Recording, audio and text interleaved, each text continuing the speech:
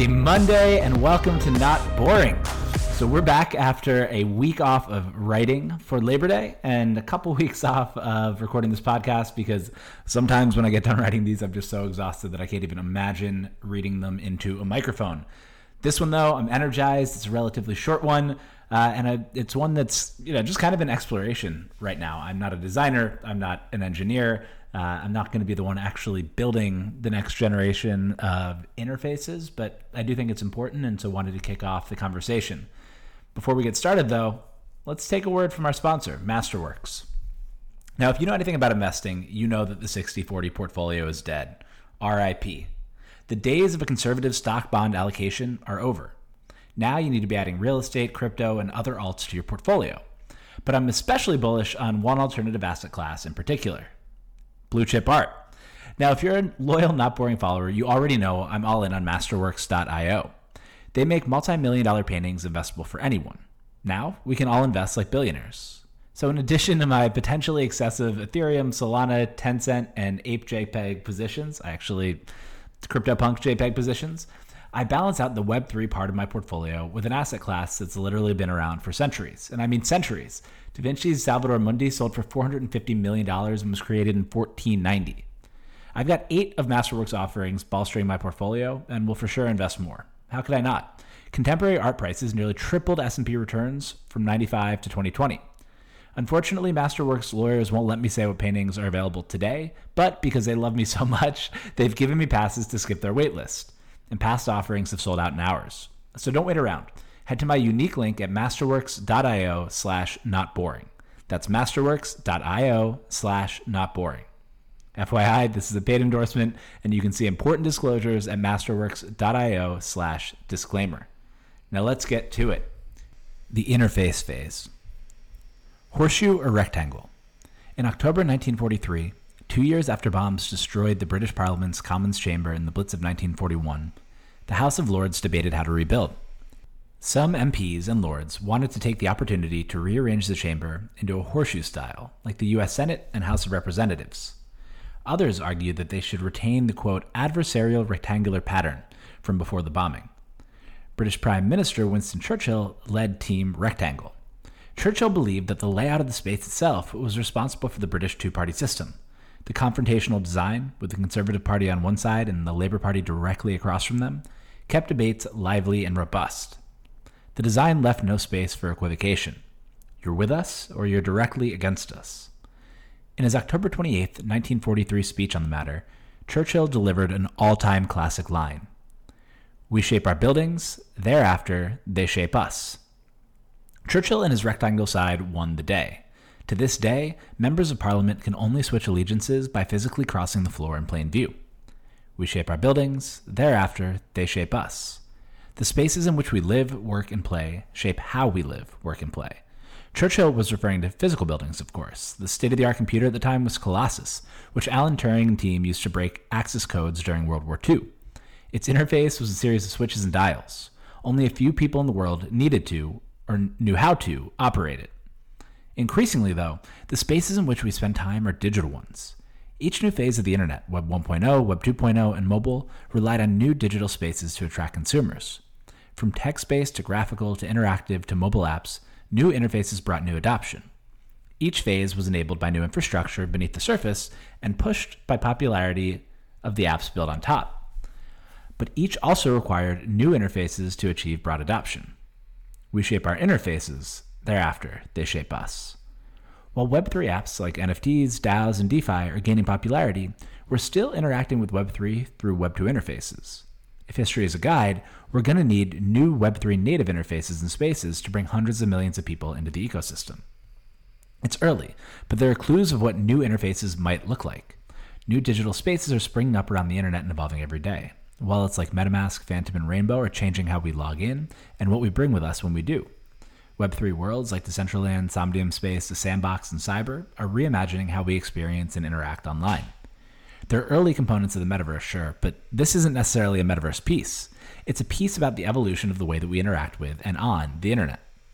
We spent most of 2021 over here at Not Boring HQ exploring Web3, and hopefully we all understand what's happening a little bit better because of it.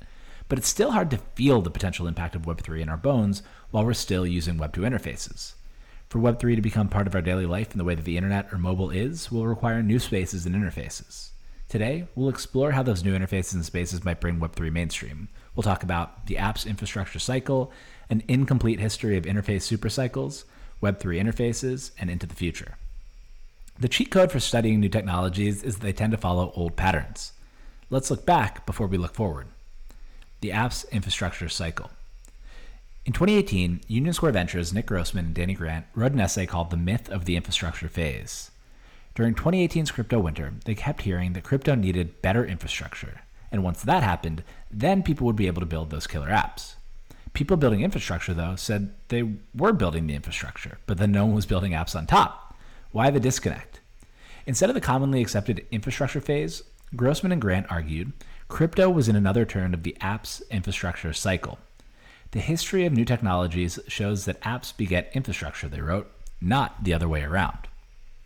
First, builders build apps, then other builders build the infrastructure to support those apps, then that infrastructure supports new apps, which in turn requires new supporting infrastructure, and so on. That's how it worked historically, from the light bulb to the airplane to the iPhone, and it's exactly what's happening in Web3. Grant and Grossman's 2018 classic has re-entered the conversation recently as an explosion of new Web3 apps has caused challenges. Gas prices are too high, DAOs are coordinated across a mismatch of tools, there's delayed ETH2 and L2 confusion, scams abound, speculation reigns, and the rich get richer.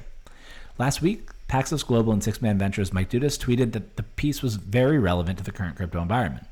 Blockchain Capital's Kinshal Shah tweeted, "We're in an app frenzy, about to enter a major infrastructure phase." The app's infrastructure cycle is playing out in real time. For example, Grant and Grossman mentioned ERC 721 as the last piece of infrastructure built when they wrote the piece.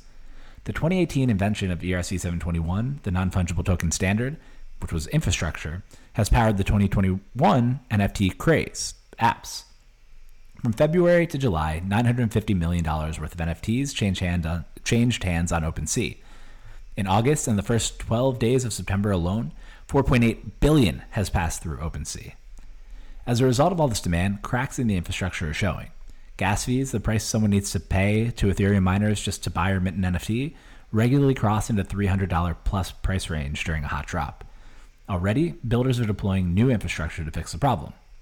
New Layer 2 scaling solutions will continue to improve speeds and lower transaction costs. Arbitrum, a new L2, launched on Ethereum mainnet in early September, and its parent, Offchain Labs, announced a $120 million round led by Lightspeed.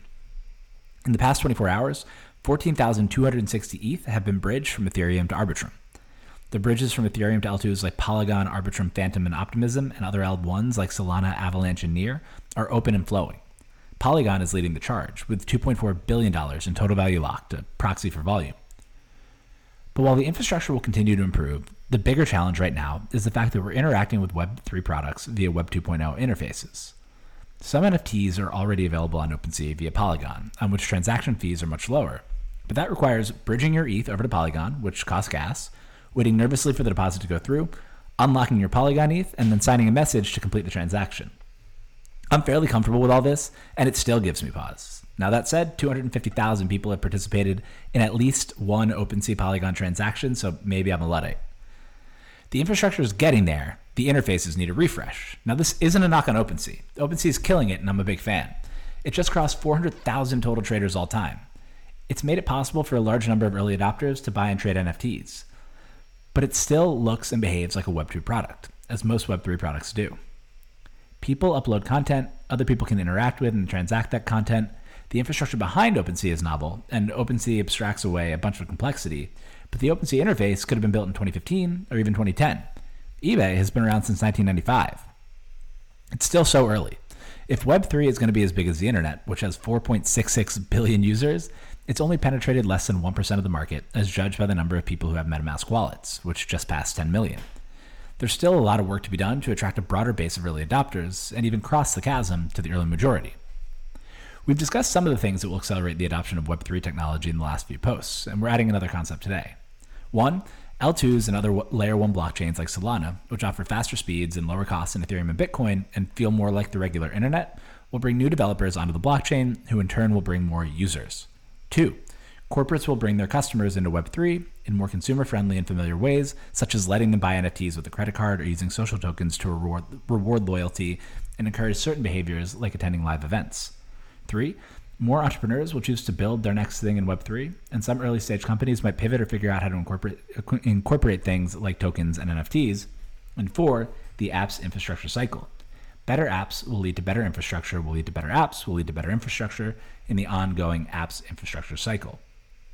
But there's still a missing ingredient, at least based on the last 3 major consumer internet paradigm shifts. New epochs need new interfaces. An incomplete history of interface cycles. What we think of as the internet dates back to the Cold War, when the U.S. Department of Defense's Advanced Research Projects Agency, or ARPA, developed what would become ARPANET, so that the U.S. military could communicate over a connected, distributed network. Mike Murphy's 2019 Quartz piece, From Dial-Up to 5G, A Complete Guide to Logging Onto the Internet, describes the history of the internet from ARPANET to mobile, with a brief glimpse into the 5G future. Murphy explains that over the internet's first 3 decades, it remained a tool for academics, the military, and some nerdy tinkerers. By the time I was born in 1987, schools in 25 countries were connected to ARPANET, and the military had branched off to its own version, MILNET. Businesses and more technical civilians started coming online in the late 80s and early 90s. Internet Relay Chat, the predecessor to Slack and Discord, launched in 1988, but it was tough to use. I put a video from 1993 in the post at notboring.co called The Computer Chronicles of the Internet. It's a funny time capsule. It reminds me of my first interaction with computers via floppy disk, chunky keyboards, and blinking command line interfaces. To use the internet in the early 1990s, you really had to know exactly what you were looking for and specifically how to search for it in the command line. And before the web, the internet in 1991, ZDNet's Stephen J. Von Nichols agreed. He said, "The pre-web internet was an almost entirely text-based world. If this makes the pre-web sound like a place that was only welcoming to techies in those days, you're right, it was." Sounds familiar? Then, in 1993, Mark Andreessen built Mosaic at NCSA and quit to build his own competitor, Netscape. Before Netscape Navigator, the internet was an abstract concept used primarily by the military and academia, wrote Alice Strong in a 2015 Quartz piece commemorating 20 years since Netscape's 1995 IPO. But Netscape's graphical interface made the web accessible to everyday people. While internet service providers like AOL, Prodigy, and Earthlink brought people online into their controlled portals, Netscape gave people access to the open World Wide Web and ushered in the Web 1.0 era for the masses. There have been improvements on both the app and infrastructure side over the previous 3 decades. Better computers, faster dial-up, email, IRC, the first website and first web browser, both built by Tim Berners-Lee, which a small group of technical users used, but it was Netscape's graphical interface that pulled people into Web 1.0 in droves. Tens of millions of people could serve static web pages on the read-only web. In 1995, when Netscape went public, there were 16 million internet users in the entire world. By 2000, just 5 years later, there were 361 million internet users. By the time Mark Zuckerberg launched Facebook in his dorm room in February 2004, there were 745 million people, and by the end of the next year, 2005, there were a billion.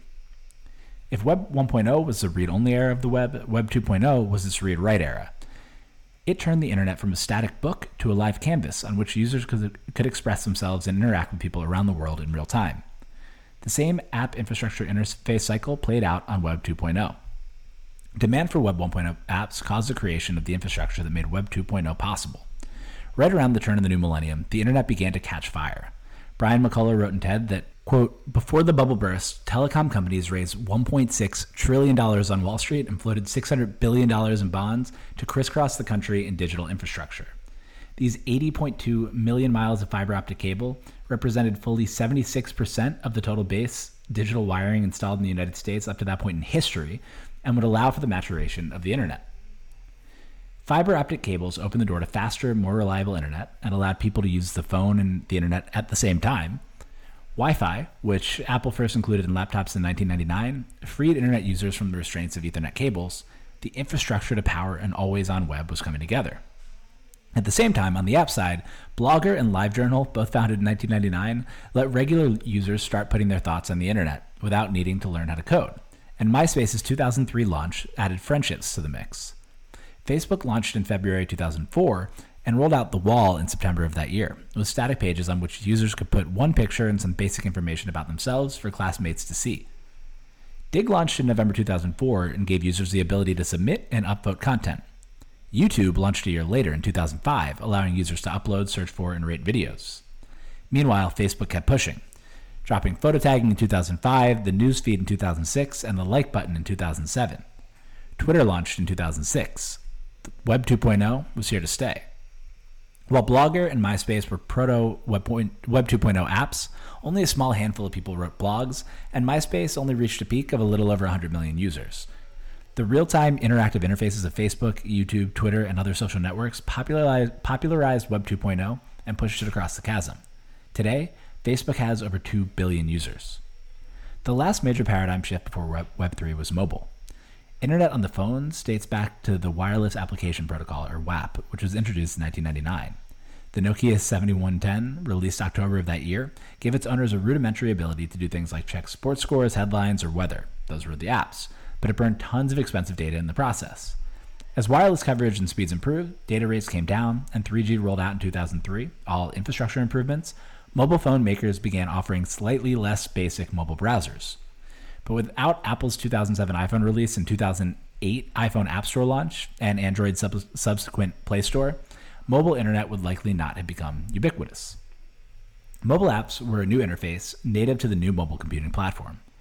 Without apps, it's hard to imagine the success of mobile-first products like Uber, Snap, or even Twitter and Facebook. Accessing any of those products through a mobile web browser, even today, is a deeply subpar experience. Mass users need new interfaces to adopt new computing platforms. Web3 is next. It's now been over 12 years since Satoshi Nakamoto launched Bitcoin Network by defining the Genesis block. Since then, over $1 trillion worth of value has been created. Roughly 100 million people worldwide own Bitcoin. 56 million people use Coinbase. 10 million people have a MetaMask wallet. DeFi and NFTs have seen tremendous surges in adoption among innovators and some early adopters over the past 2 years. More demand from popular apps has spurred innovation on the infrastructure side, with new Layer 1s, Layer 2s, and protocols racing to fix the problems and improve user experiences. That said, the Web3 experience still remains complex and confusing to all but the most technical or committed. By baking money into the protocols themselves, Web3 has been able to bootstrap demand further ahead of user experience than the paradigms of the past, but that won't be enough to cross the chasm. At best, if you count Bitcoin ownership, often through a centralized exchange or a product like Square, as Web3 adoption, we're at MySpace usage levels. At worst, if you believe that Web3 usage means interacting with a wallet, we're near 1995 internet adoption levels. The internet seems to go through not just apps infrastructure cycles, but apps infrastructure interfaces super cycles. After enough app and infrastructure iteration to prove early demand for a new paradigm, a new interface is needed to bring it across the chasm. That's where we are now. Web3 needs Web3 interfaces. Web3 interfaces. First, we shape our interfaces. Thereafter, they shape us. Web 1.0? In Web 1.0, the graphical browser made it easy for regular people to surf the web and led to an explosion of the read-only websites that created the dot-com boom. Web 2. Interactive, real-time websites made it easy for regular people to connect, communicate, and create online. And mobile. Apps made it easy for regular people to do everything from their phones, from calling a car to making payments to playing games to working. There's an app for that. The spaces, physical and digital, in which and with which we interact shape our experience. So what will the breakthrough Web3 interface look like? What will it let people do? Paradigm-shifting interfaces do a few things. 1, they abstract away complexity. 2, they give users easy ways to take advantage of most of the power of the new tech and assets. 3, they wrangle some of the entropy created by the new tech. And 4, they create new experiences not possible through previous interfaces. The Web3 interface will need to add order to the beautiful chaos of decentralization and give obvious and meaningful utility to digital assets. It will need to break the false dichotomy between easy consumer-friendly on-ramps and a powerful crypto-native experience. It will need to wrap itself around the apps and infrastructure that have been built to date, hide complexity beneath the surface, and deliver clean experiences. It will need to create a canvas for both developers and users themselves to create the next million new apps. And I think that is my son screaming in the background. He's pumped about new interfaces. At first, Web3 experiences will largely be desktop-based.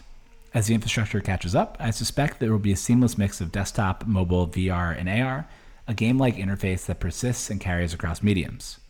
VR will still share from desktop, and AR will still share from mobile, as both AR and VR will be capable of richer experiences and will make NFTs feel more real.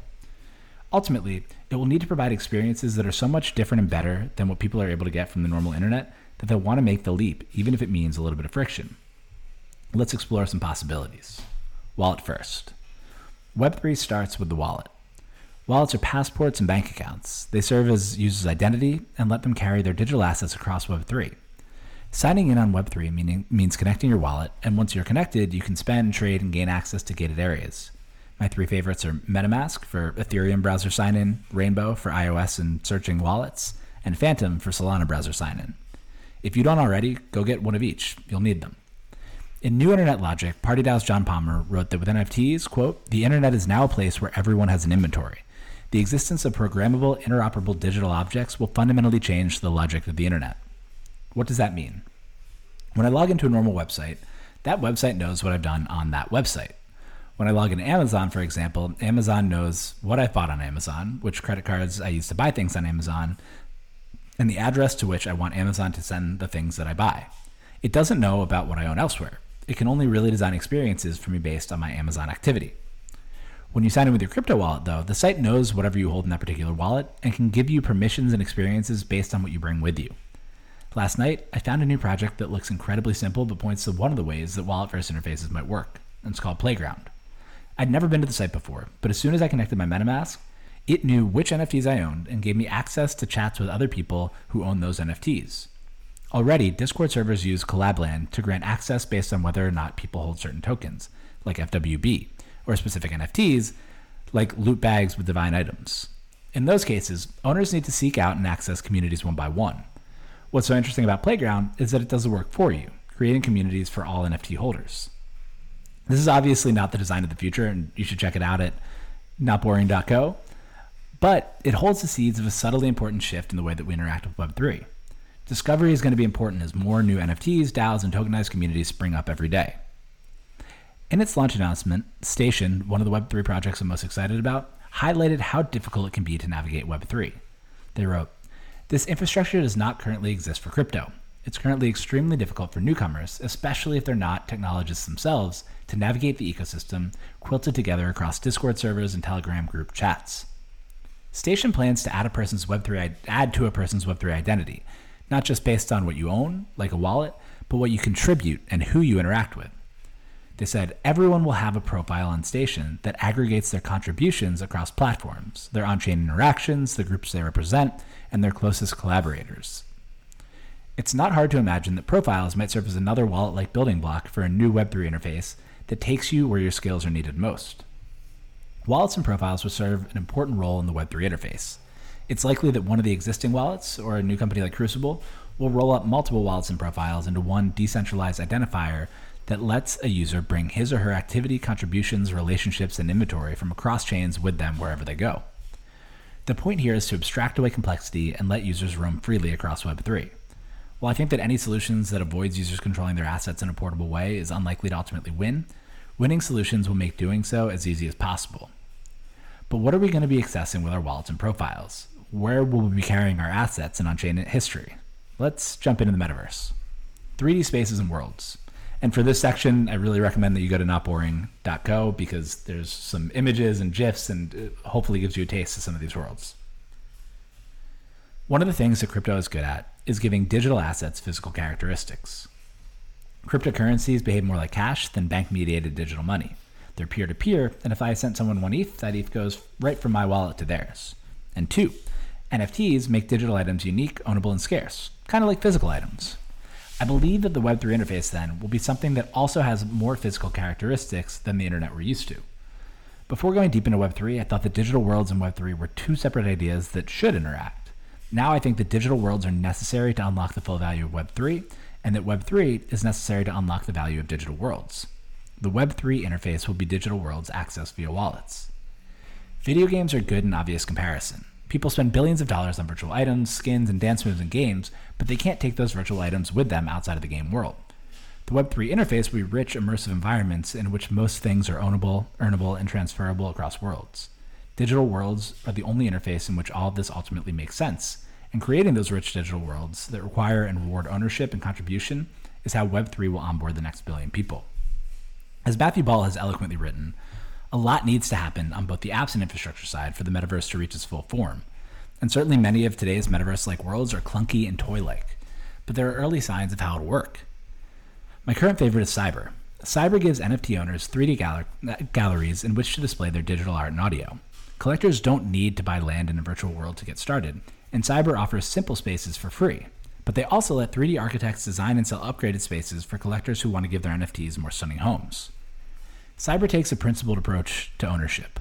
Everything inside of the gallery has to be an NFT. All of the art on the walls, or statues, or even the music playing in the space needs to be owned and held in a wallet that the gallery owner connects. A gallery is better with sound, but you can't connect Spotify, so you're incentivized to explore and support NFT-backed music. It gives NFTs a real utility beyond status and patronage. Plus, collectors may be able to host events and shows to earn money on their collections, turning them into income-generating assets.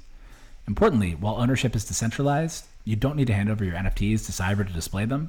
Discovery is centralized. Cyber's homepage lets visitors explore popular, trending, and new galleries right from the site instead of needing to search other people's wallets to see their collections. You should go explore Cyber on cyber.io or even build your own gallery to try it out. A couple to check out include my friend Richard Kim's gallery, featuring some amazing generative art projects like Ringers, Fidenza, Chromie Squiggles, and the Eternal Pump. And on the lighter side, the Banana Feast gallery is full of cyberkongs praying, selling bananas, and breakdancing. It's early here, and I expect the experience would be greatly enhanced with VR goggles, but seeing NFTs in their natural environment makes me appreciate their potential to hold value and the importance of owning NFTs you're proud to look at and display, and the fact they're more than JPEGs. Going deeper into the metaverse, there are 3 digital worlds that seem promising, but are waiting for the infrastructure to catch up to unlock the full experience: the Sandbox, Somnium Space, and Decentraland. All 3 are proto-metaverses that let users own parcels of land as NFTs, build on them, and create experience for themselves and others. All 3 have publicly available tokens that double as in-game currency and governance tokens, Sand, Cube, and Mana, respectively.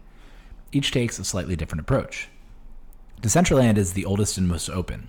There's no specific use case in mind. Landowners can choose what to put on their land, from movie theaters to shops. See Republic Realms Metajuku District to homes. The Sandbox is a more gaming-focused world, which is also the most open to partnerships with established brands, like the Atari experience that was recently built. And Somnium Space is explicitly designed for virtual reality and supports body tracking and haptic suits to create the most immersive experience of any of the blockchain-based virtual worlds. This is as close as Web3 has come to Ready Player One. I encourage you to roam Somnium Space, Decentraland, and the Sandbox. You might see both the potential and the challenges that need to be overcome for these worlds or something like them to gain mass adoption. Over the next few years, I suspect a few things will happen for game-like interfaces to become the interface of Web3. 1, immersive worlds like Cyber, the Sandbox, Somnium Space, and Decentraland will become richer and easier to navigate. 2, non-crypto workplace collaboration companies like Teamflow will make their experiences more immersive and steal share from Zoom and Slack, making more normal users comfortable with the idea of always-on digital spaces. And 3, even Web3 projects that aren't themselves virtual worlds will both set up shop inside these worlds and incorporate more game-like interfaces on their own properties. Programming tools like WebGL and Three.js and no-code builders like TypeDream will make websites more immersive and interactive. If you haven't seen the Yamuchi No. 10 Family Office website, check it out for a glimpse of the future. And of course, it's linked in the piece at notboring.co. Crypto is the in-game currency for the great online game, and for it to break out and reach the mass market of consumers, it will need to build game-like interfaces that celebrate the fun and unique attributes that the underlying technology has to offer. Physical-digital bridges. I'm excited about the metaverse for all the normal exciting reasons, and for one more reductive one. For the metaverse to get sustained mass adoption, it will need to be better than the digital experiences we already have access to. If meeting in the metaverse is worse than meeting in Zoom, people will just continue to do what they know and meet in Zoom. No one's forcing anyone to use immersive 3D spaces. But I also don't think the metaverse should or will replace physical spaces and interactions.